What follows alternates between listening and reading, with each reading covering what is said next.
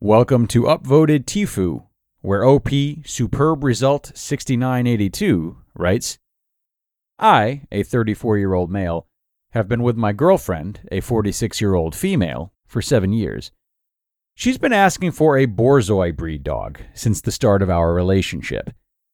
Initially, I thought it would be a short-lived obsession, so I jokingly would say, yes, we can get one, but only when we move in. She seemed very happy with this. Fast forward 2 years, and we finally moved in together. Once again, the conversation of buying a Borzoi dog came up. I kept deferring it, making up excuses such as the flat is too small, we're too busy, and so on. She was mad, but she understood. So we moved on with our happy lives, Borzoi dog free. Once again, fast forward another 2 years, and we moved into a house. Our beautiful dream house. A garden, 2 floors, and plenty of space. Or as my girlfriend describes it, big enough for a Borzoi dog. We also found new jobs where we can work from home, so we would have enough time to look after this hypothetical Borzoi dog. This is where things went downhill in our relationship.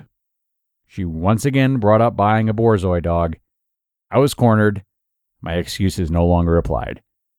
I tried prolonging it by saying not yet, and bless my girlfriend for her patience. She kept sighing and leaving the discussion. And then COVID came. And one of the very few perks of COVID were that dogs became extremely expensive. And that became my new reason not to buy the Borzoi dog. I milked the excuse during COVID. But now, COVID is not affecting dog prices. So her obsession with getting the Borzoi dog has returned. I should now explain why I don't want a Borzoi dog.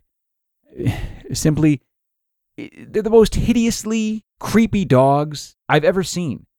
Its face makes me incredibly uncomfortable, and I cannot imagine having one in the house running around. It reminds me of the Slender Man, but as a dog.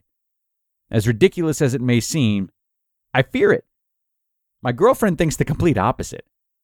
It's now become so much of an obsession that she started buying Borzoi cuddly toys, framed pictures, electronic cases, kitchenware, decoration, all Borzoi themed.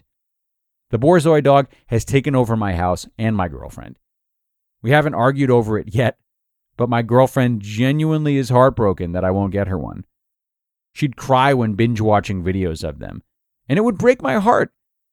So a couple of months ago, I finally explained my utter disgust of Borzoi dogs. I explained how the Borzoi dog genuinely disturbs me. She said that I lied to her all these years promising her the dog. I led her on, and that if she didn't get the dog, then she'd consider leaving me. I don't want to lose her, but I cannot bring myself to live with a Borzoi dog. Am I the asshole for telling her that we're not getting a Borzoi dog?